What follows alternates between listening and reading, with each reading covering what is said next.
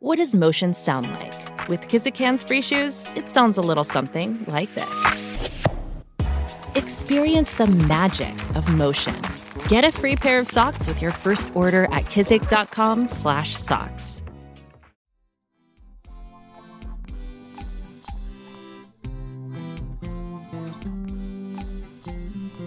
Welcome to Bald Head Bible Podcast, making the Bible come to life, featuring the exposit story preaching of Dr. John Katzian.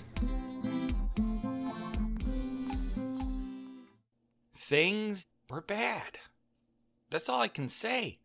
At this point in human history, things were bad. Remember last time I left you how they were reading in the newspaper about some great tragic event, and a great event that was shocking, and the news stories of the day would pop up over and over again. I don't know, in whatever, in the first Gazette of the city of Enosh, or the Herald Gazette of whatever great city was back then, and stories would spread, and they would hear story after story. Well, instead of seeing some of these stories as tragic and sad and man, what is wrong? And we have got to follow Yahweh. We have got to get back to following God. No, they were like, really? Oh, that's great news. Whatever tragic event occurred, they would rejoice and celebrate something that God considered evil. They would celebrate as something that was good. And they did this over and over and over again. And when God looked down, it says in Genesis 6, when he looked down, and he peered inside the minds of men and women and even children, he saw that their thoughts were nothing but evil continually. They thought of nothing good. They just thought of themselves and how to better their own position. They just thought of their latest lust and how to pursue that. They thought of self and me and me and me and flesh. And, the Bible talks about how the kingdom of this world is the lust of the flesh and the lust of the eyes and the pride of life. Well, when God looked down upon humanity at this point, all they thought was those things. All they celebrated were those things. Now remember, last time I also talked about how there's two lines of people spiritually, right? There's spiritually those of the line of Cain and spiritually those of the line of Seth. Well, sadly, it looked like spiritually the line of Cain was winning. Remember, the line of Cain was secular, non-Yahweh pursuing. They didn't care about God. They cared about themselves. They cared about their own fleshly winnings and their own desires, while the line of Seth, for the first time, they called upon Yahweh. And it's the line of those spiritually who care about the things of God. It's the line spiritually of those who care about the things of God, who care about Yahweh and his desire and what his laws are and what his wants are, while the line of Cain does not. And here in Genesis 6, the line of Cain is spreading and is winning, and it seems to be overwhelming the line of Seth. And those who are spiritually minded are shrinking. That party of goodness and pursuing the things of God is shrinking and getting smaller and smaller. Well, you have that problem. But then, Genesis 6, we have an evil problem also occurring. Because it talks about, in Genesis 6, what we see there is a spiritual, demonic invasion of the worst kind. A demonic invasion that blows the mind. Because it talks about in Genesis 6 how the sons of God saw the daughters of men, basically the offspring of men, they looked at the women at that time, and it says that they found them to be absolutely beautiful. It says there in Genesis chapter 6, verse 2, that the sons of God saw that the daughters of humankind were beautiful. And these sons of God, they began to lust after these beautiful human women. Now, here's the question. Who are the sons of God, right? I mean, that's a huge question. And the only other time the sons of God is used is in the book of Job. And it says in Job chapter 1, verse 6, "Now there was a day when the sons of God came to present themselves before Yahweh, or before the Lord." So clearly these sons of God are divine beings of some kind. And some people think these sons of God can be equated with angels who worked for and were in the presence of Yahweh.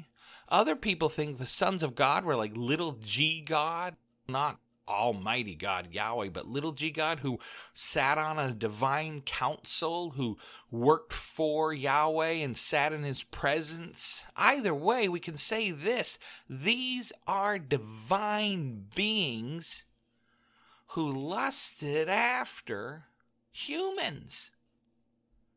Now, how does that work? Remember, this shouldn't happen. These are two different realms. We have the supernatural and the natural. Well, in Genesis 1 through 3, right, we see where it happens, where the supernatural comes into the natural, where Satan took on the form of a serpent, and he began to tempt Adam and Eve, and he brought sin into the world because Adam and Eve chose to follow sin and self. And sin came into the world, and now we're seeing its ramifications. Well, here in Genesis 6, we meet another huge spiritual transgression of the worst kind. Here we see spiritually divine beings shaking their fist at God and saying, "I don't care what you want, I am going to rebel." And here we have a second spiritual rebellion of the worst kind. I can't even begin to describe how evil this is. The book of Jude, it's only got one chapter, but the book of Jude, chapter 1, verse 6, it even says here, it says that these angels, Jude calls them angels, who did not keep within their proper domain, but abandoned their own place of residence. Think about it. Jude uses this story in Genesis 6 as a way to tell his modern readers, much, much later, who are reading the book of Jude then, to say this is how evil these false teachers are, and you've got to contend for the truth. And God's going to judge them just like he judged these angels who left their proper domain, and he says, again, their own place of residence. They transgressed from the supernatural, from that spiritual realm into the human realm. And that was a major evil. That was a major rebellion against God. And how they did it is a great issue of debate over the centuries that we've had these books. Some people believe that they took on human form. Some people believe that they possessed humans, that these angelic divine beings left their spiritual realm and came into the human realm and possessed men who then went into these women. Other people say, no, they came down as divine beings and probably took on human form. And it says later on in the book of Hebrews, right, that some of us have entertained angels unawares. And we see all the time in the Bible how God takes on human form, right? Well, some people believe that they took on human form and came down.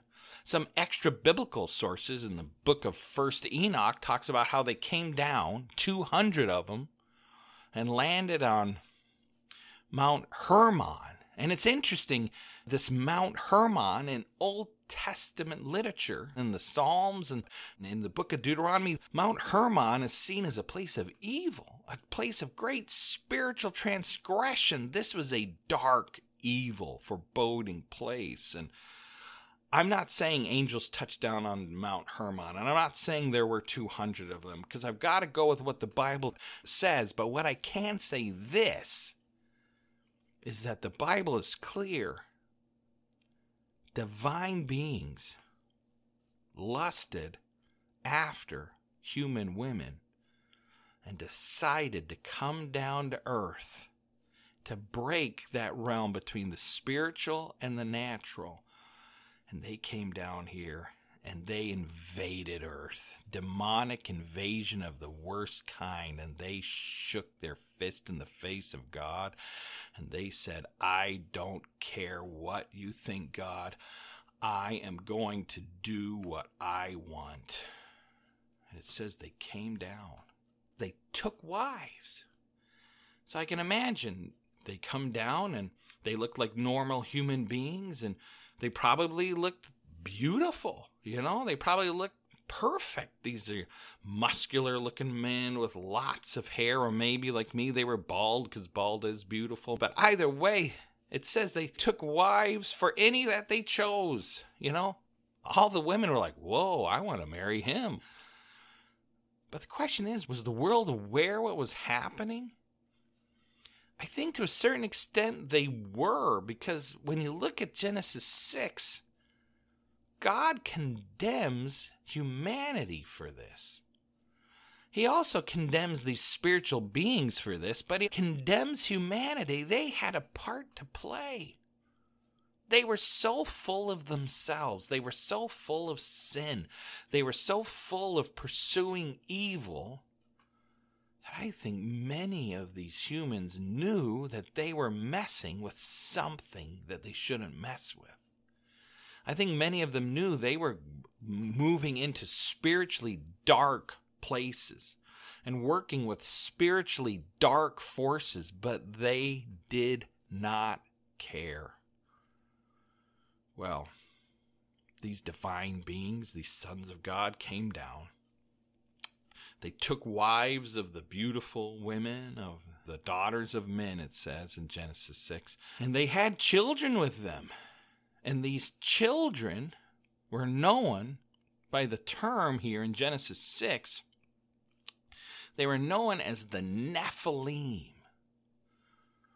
And it says there in Genesis 6 that the Nephilim were these men who became famous, it says in Genesis 6. They were men of renown, says some old versions.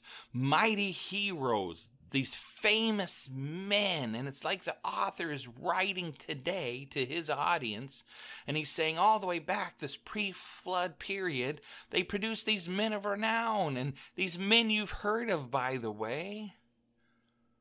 I think what the writer's doing, he's saying, hey, you know what? You Jewish people who are about to enter the promised land, you've heard of these stories. You've heard of these men of renown. And you've also probably heard of this Babylonian story of these great men of renown. And they also had a flood. And they also had these great men and these half men, half God type beings, these Nephilim that were produced, that were half men, half God, these men of renown. And there was Babylonian myths back then that said these half men, half gods that were produced. That's where we got great knowledge from. That's where we get all this great learning from. All our great things can be traced back to these great men of renown. Isn't that wonderful? And they heard of the Epic of Gilgamesh that had sort of the same story. And Moses is saying, no, these are not men of renown. Yes, it's true. There was at one point these Nephilim, these half men, half God. And it's interesting, we today, in some of these Greek myths, right? You hear of Hercules, who was the product of a god and a human woman, right? And he was half man, half God. And I think these are myths that reflect a greater reality in Genesis 6. These great stories of these men of renown and all these things you're hearing from the Babylonians about how wonderful things these people have produced. No. It's the opposite. The Nephilim were bad. This half man, half God offspring was never meant to be. And it's the height of evil. And later on, again, this is something not to be praised. This is something that's not to be pursued. This is evil. It says in verse 5, right after talking about how these offspring of the sons of God and human women, and right after saying that these are the famous ones, the men of renown, it says that the Lord, in verse 5, saw that the wickedness on the earth was great. But again, God goes back to man. He says the wickedness of humankind had become great. The line of Cain was allowing the supernatural beings to come into their lives and produce this monstrosity that should never have been. But that is evil in and of itself. But the line of Cain is continuing to go on and produce their own evils and their own wickedness and to fill the earth with it. Verse 5, every thought, every inclination, every idea of their minds was only evil, and the Bible says all the time. Yahweh looks down and he regrets what's happening. This isn't good. And it says that Yahweh regretted that he made humankind on the earth. And he is saddened. I think it's interesting. The heart of God was broken. Sin grieves God. The Bible talks about how God can grieve and be sad over our sin. Next time you're tempted to sin, think about it. If you're a follower of Jesus, that sin grieves the heart of God. Yes, you're no longer condemned by it. Yes, that doesn't stop you from being saved because you're no longer under condemnation. But it doesn't mean it doesn't hurt the very heart of God. Here, the evilness of man continually hurt the heart of God. And he saw the evil continually progressing in the thoughts and actions of mankind. And then he saw this evil of these spiritual beings breaking that realm and coming down and producing children with humans and what that did. Now, it says in 2 Peter chapter 2 that these angels, it says in verse 4 that they were not spared. For if God did not spare angels when they sinned, but cast them into hell and committed them to chains of gloomy darkness to be kept until the judgment. If he did not spare the ancient world, preserved Noah.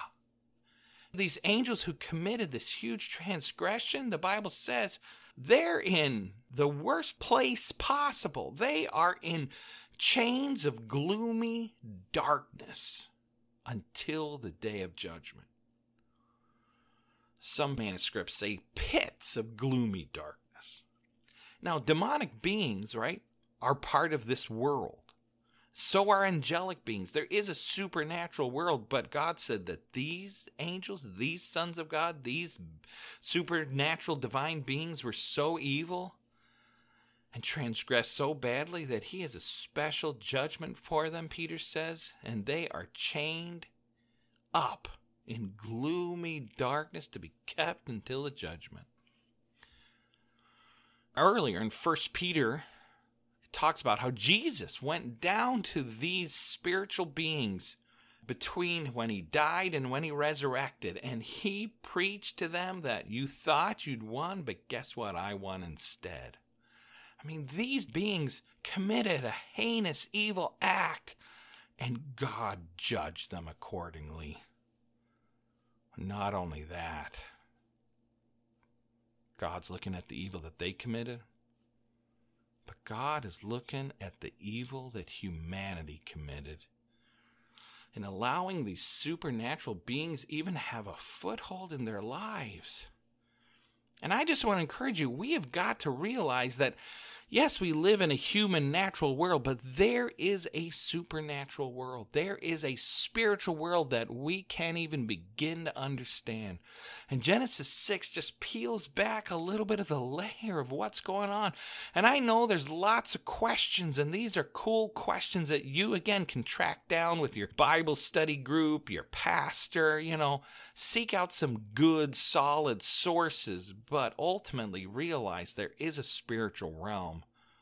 And don't mess with it. Don't allow it into your life. It seems like the line of Cain were allowing in these demonic forces in ways that we can't even begin to understand. And God judged those spiritual beings, but he says, I am going to have to judge man. I am going to have to judge humanity. I'm going to have to wipe humankind out. Because the line of Cain and those who are pursuing unspiritual things and desiring things that are wicked all the time, they're winning, and I am going to have to wipe them out before my plan for redemption is completely wiped out. It says there in Genesis 6 that he says, I will wipe humankind whom I have created from the face of the earth. Everything. From humans to animals, including creatures, because God says, my heart is broken that I made them. The way they've allowed sin to corrupt them so completely. And I have a wonderful story of redemption that is about to be wiped out from these spiritually demonic forces on one hand, and just the sin running rampant for those who spiritually connect with the line of Cain. And I have to do something, so I will send a flood. But